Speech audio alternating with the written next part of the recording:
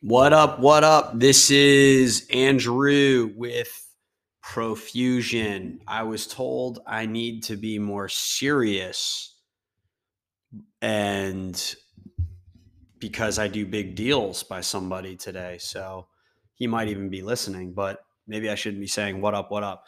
But what I want to cover today is I've been going through, probably for the past 10 years and a lot today and the last week is negotiations. It's a topic that I've become obsessed with because when I took the class at Harvard called Negotiation Mastery, it was about 6 or 8 weeks, completed it and passed it. Thank you. I became obsessed with negotiations. Everything is a negotiation. Everything that goes on, wife, kids, anything with anybody all day long, any task, there's a negotiation going on. It's crazy, especially when you're in the thick of it taking a course. It's a lot easier to see that. Then the buzz kind of falls off a little bit, and just the broader strokes stick for me. But when I was in it, I loved it, and I wanted to cover it because I've been going through some high stakes negotiation lately, and we I advise to stick to fundamentals, and the clients just, they wanted to stick in their ways, and they didn't want to go to the fundamentals really. So that led me back to research because it was so high stakes. I dug into my notes, I dug into my studies, and I did my best to persuade him. And I can lead a horse to water, but I can't make him drink. And he ultimately decided to negotiate his way, which is like how a seller is just, wiping their hands clean, don't want to play the game, don't want to do the song and dance anymore. They're tired of it. They're ready to be done. But that's, in my opinion, not the way to play the game. You still have to play the game until the deal is over, till the deal is closed. So what made me reset all this thinking was this high stakes negotiation, and so I dug back into my notes and in my Harvard notes, and basically what I've relearned again is Azopa, Abatna, creating value, seeking empathy, go for no, tactical empathy, diffuse negativity, black swans, no free gifts, never accept the first offer. Um, a few of the greatest books that I've read in negotiation, and I think I'm personally a great negotiator, but that's me tooting my own horn. I have become friends with Barry Nalebuff. He is a Yale negotiation professor. He has been on our podcast, and I've read his books. His book, Split the Pie, was probably life changing for my negotiation skills. And I'll go over the tactic that he uses later. The other book that is amazing is just Chris Voss, as most people would know, Never Split the Difference. We've got Split the Pie. We got Never Split the Difference by Chris Voss. And there's a number of them, but those are probably the top two I would pick. I'd also, um, it's more of a sales book, but Go for No. It's a bit of a sales book. Um, but yeah, those are, and I'll have to think if there's any other. There's an old school video that I've always loved on the internet for negotiation, but and then I also defer to my Harvard study. So my Harvard study covers, like I said, ZOPA and BATNA, zone of possible agreement, and they also have a matrix in there. I've been attempting to figure out what that matrix is called, but so a ZOPA is a zone of possible agreement. Now, if I am willing to, my bottom is 10 million and my top line is, my stretch goal. They always recommend to have a stretch goal in negotiation is 18 million. And my bottom line is 10 million, let's say. So So that is my zone of possible agreement. Now the other side is willing to pay, and then do those zones converge? Do they blend? Do they come over one another? And that's when, they always say, be willing to walk away. Don't negotiate with anybody unless you're willing to walk away from a deal. So there has to be priorities in front of that walk away. And part of that is called BATNA, best alternative to a negotiated agreement. So it's better if I get offered 6 million or 8 million, it doesn't make sense to take this deal because it makes more money and it just doesn't make sense. So the BATNA would be not not accepting a certain number. So those are a couple of the tactics from the Harvard negotiation mastery course. I really like the stretch goal concept. It's something that expanded my mind. I didn't really think about. And I always, and it's called, the opposite side is called anchoring, which Chris Voss mentions. If you are negotiating something that's $1,000, you can anchor and throw in, like, make a real low ball offer, and that's called anchoring. But for Harvard, they like to talk about what your walk away is, what's your walk away number, and they like they highly recommend. This is what I found interesting, and this is what I don't normally do, is getting to know the counterparts for 10 minutes. And within that course, it was Japanese or Chinese strategy.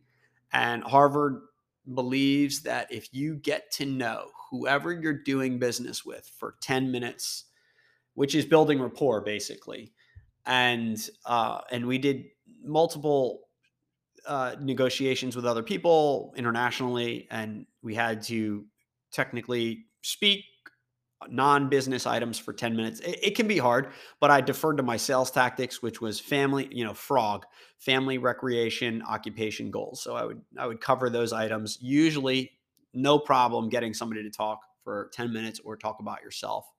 And people always like to know a story of origin about yourself during those 10 minutes. And this is supposed to diffuse hardcore tactics, right? This is supposed to diffuse the individual from just doing a quick deal or moving on quickly. This was another HBS negotiation tactic. The others, they like to focus on creating value. That was one of my favorite things, was how to create more value.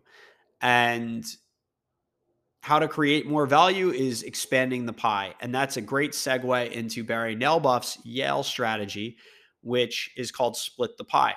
And his basic concepts that I took away, and there's so many in that book, but the best way to make more money is to expand the pie.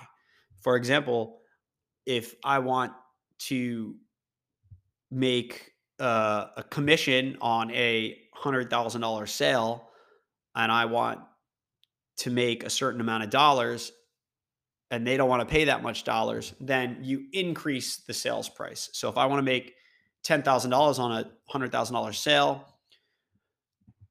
and the seller is only willing to allow me to make five, then I would say, all right, let's expand the pie. I'll sell it for 110,000, and then I get 10, and then you keep the extra five. So that's the one tactic, was expanding the pie. And Barry strongly believes in this tactic of splitting the created value. So if I create $10,000 over the 100,000, I get half. So the seller will always want more. They'll want me to maintain my percentage, which is less. But his belief is that that value would never have been created. And sometimes people will not generally accept that 50-50 split on the newly created value. So it has to be softened into and handheld to persuade them into agreeing instead of going hardcore right into business, going, okay, I'm going to create this value, find some sort of method where it's not just all about the numbers. And the example that he uses is when he sold his company Honest Tea to Coca-Cola. Coca-Cola was just massive, billions, trillions, whatever they do. And he's selling his company for small dollars. I can't even remember, 20 million, 30 million, 100 million maybe compared. And they were off by 10 million bucks, right? Or whatever. And he found a nuance in there. If he could use, I can't remember specifically, I might, but he found a nuance where if we could use their bottling, we were able to reduce our prices. Regardless, he was able to get Coca-Cola to the added value he created. He was able to get them to split that. I think he was able to even get them to exceed it. So whoever goes beyond that, if you accept less than the 50, then that person's the winner. The other person's the winner. If you accept more than 50, then you're the winner. And then if you split it down the middle, that's the concept that Barry Nalebuff has created. So the other scenario that really hit me was when he uses the domain scenario, where a guy is a domain poacher. For example, somebody buys a domain with my name on it and calls me up and says, I want to sell it to you for 2,000 bucks. But I can go to the domain authorities and spend $1,300 and I can get them to take back that domain and give it to me. But I have to pay $1,300 to get that done. So how he structures this is obviously he's not going to pay the 2,000. He's the 100% pie is 1,300. So his argument is that this domain is actually worth 650 bucks, because if he pays the guy 1,300, he gets zero value, and the guy gets 100% value. But if he pays 650, then he gets 50% of the value and the seller gets 50% of the value. And that is an even split. And he will not agree to anything because he would rather and arguably you could say he could agree to 850 and the seller agree to 850 instead of the 1,300. But what he presses on is the rapport building, and that he's willing to, quote unquote, I guess you could say, sacrifice the $200 or the four the 450 in that scenario, because the other party, he would get nothing. And he says, and he explains it in a nice way. I can do this and you will get nothing. And that's the hard process to go through, to educate the other side about this or figure out a way to persuade them. So even if the buyer in that scenario is willing to pay 650 is the goal here, but 850 is still cheaper than 1,300, right?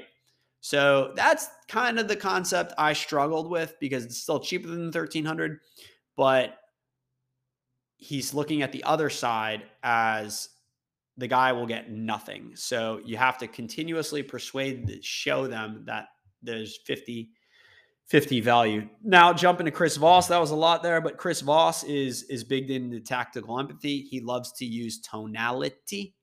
He loves to use voice inflection. He loves to use he calls it the night DJ, the night DJ voice, or the whisper effect. What do you think about this offer? What do you think about that? That when you're whispering, that has significantly more effect than, so tonality is his big takeaway. How questions are the big takeaway from him. It seems like, it sounds like, it feels like straight up statement, and then regurgitating basically, oh, I think that it needs to be more money this way.